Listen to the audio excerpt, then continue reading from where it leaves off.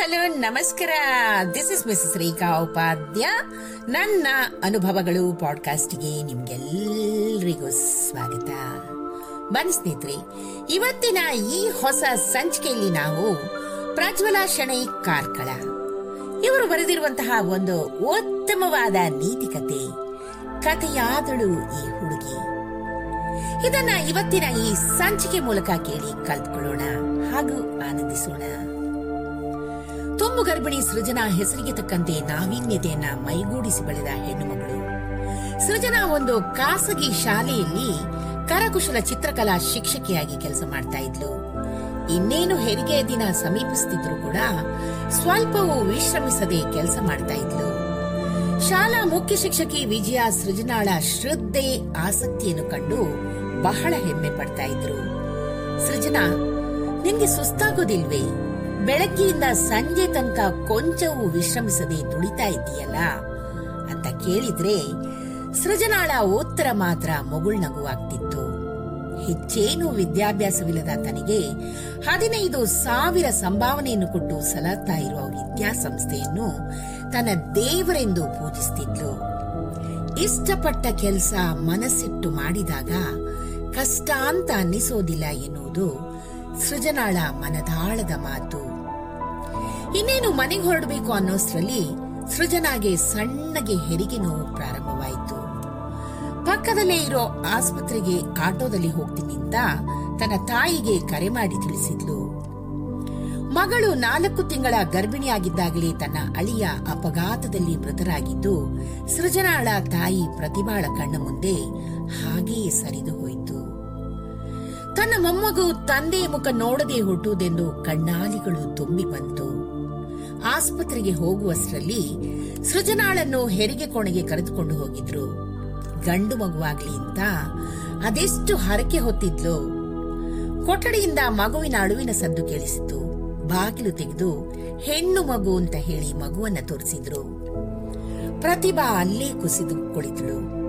ಅಯ್ಯೋ, ತಂದೆ ಇಲ್ಲದೆ ಈ ಹೆಣ್ಣು ಮಗು ಇನ್ನೆಷ್ಟು ಒದ್ದಾಡ್ಬೇಕು ಅಂತ ಪರಿತಪಿಸಿದ್ಲು. ಅಳು ಮೊಗದಿಂದಲೇ ಹೊಸ ಜೀವದ ಸ್ವಾಗತವಾಯಿತು. ಮಗುವಿಗೆ ನಾವಿನ್ಯ ಎಂಬ ನಾಮಕರಣ ಕೂಡ ಆಯಿತು. ಹೀಗೆ ದಿನಗಳು ಉರುಳುತ್ತಾ ಹೋದವು. 6 ತಿಂಗಳು ಕಳೀತಾ ಇದ್ದಂತೆ ಸೃಜನಾ ಮತ್ತೆ ಕೆಲಸಕ್ಕೆ ಸೇರಿಕೊಳ್ತಾಳೆ. ಮಗುವಿನ ಆಟಪಾಠ, ಕೆಲಸ, ಹೀಗೆ ದಿನಗಳು ಕಳೆದಿದ್ದೇ ತಿಳಿಯಲಿಲ್ಲ. ಓದಿನಲ್ಲಿ ಅಷ್ಟೇನೂ ಆಸಕ್ತಿ ತೋರಿಸದ ನಾವಿನ್ಯ ಕರಕುಶಲ ಕಲೆಗಳಲ್ಲಿ ಎತ್ತಿದ ಕೈ.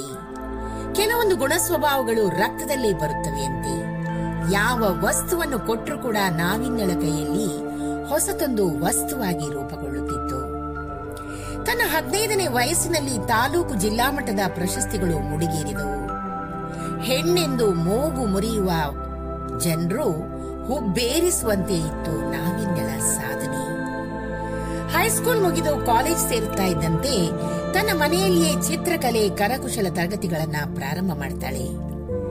ಚಿತ್ರಕಲೆಯಲ್ಲಿ ಹೊಸತನ, ಸೃಜನಶೀಲತೆಯನ್ನ ಕಂಡು 100 ವಿದ್ಯಾರ್ಥಿಗಳು ಕಲಿಯಲು ತರಗತಿಗೆ ಸೇರಿದ್ರು. ಮನೆಯಲ್ಲಿ ತರಗತಿ ನಡೆಸಲಾಗದೆ ತನ್ನ ತಾಯಿಯ ಹೆಸರಲ್ಲಿ ಸೃಜನಾ ಕಲಾ ಶಾಲೆಯನ್ನ ತೆರೆದು 1000 ವಿದ್ಯಾರ್ಥಿಗಳಿಗೆ ಪ್ರೋತ್ಸಾಹವನ್ನು ನೀಡುತ್ತಾ ತಾನು ಕೂಡ ಬೆಳೀತಾಳೆ. ಅತಿ ಕಿರಿಯ ವಯಸ್ಸಲ್ಲಿ ಮಾಡಿರುವ ಸಾಧನೆಯನ್ನ ಗುರುತಿಸಿ ಆಕೆಗೆ ಜಿಲ್ಲಾ ರಾಜ್ಯೋತ್ಸವ ಪ್ರಶಸ್ತಿ ಕೂಡ ದೊರೆಯಿತು. ಈಗ ನಾವಿನ್ಯ ತನ್ನ ತಾಯಿ ಹಾಗೂ ಅಜ್ಜಿಯನ್ನು ತನ್ನ ದುಡಿಮೆಯಿಂದಲೇ ಸಾಕ್ತಾ ಇದ್ದಾಳೆ. ಅತಿ ಹೆಚ್ಚು ಅಂಕ ಪಡೆಯುವುದಷ್ಟೇ ಸಾಧನೆಯಲ್ಲ ಸ್ನೇಹಿತರೆ. ತನ್ನ ಇಷ್ಟದ ಹವ್ಯಾಸವನ್ನು ಗುರುತಿಸಿಕೊಂಡು ಅದರಲ್ಲಿ ಜೀವನವನ್ನ ಕೊಂಡುಕೊಳ್ಳೋದು ಹಾಗೂ ಜೀವನವನ್ನ ಕಟ್ಟಿಕೊಳ್ಳೋದು ಕೂಡ ಒಂದು ಬಹುದೊಡ್ಡ ಸಾಧನೆ. ಇಲ್ಲಿ ಯಾರೂ ಮೇಲಲ್ಲ, ಯಾರೂ ಕೀಳಲ್ಲ.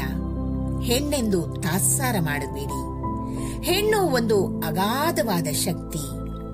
ಹೆಣ್ಣು ಮನಸ್ಸು ಮಾಡಿದ್ರೆ ಏನನ್ನು ಕೂಡ ಸಾಧಿಸಬಹುದು ಎನ್ನುವುದಕ್ಕೆ ನಾವಿನ್ಯಾಳೆ ಒಂದು ಉತ್ತಮ ನಿದರ್ಶನ ಸ್ನೇಹಿತರೆ.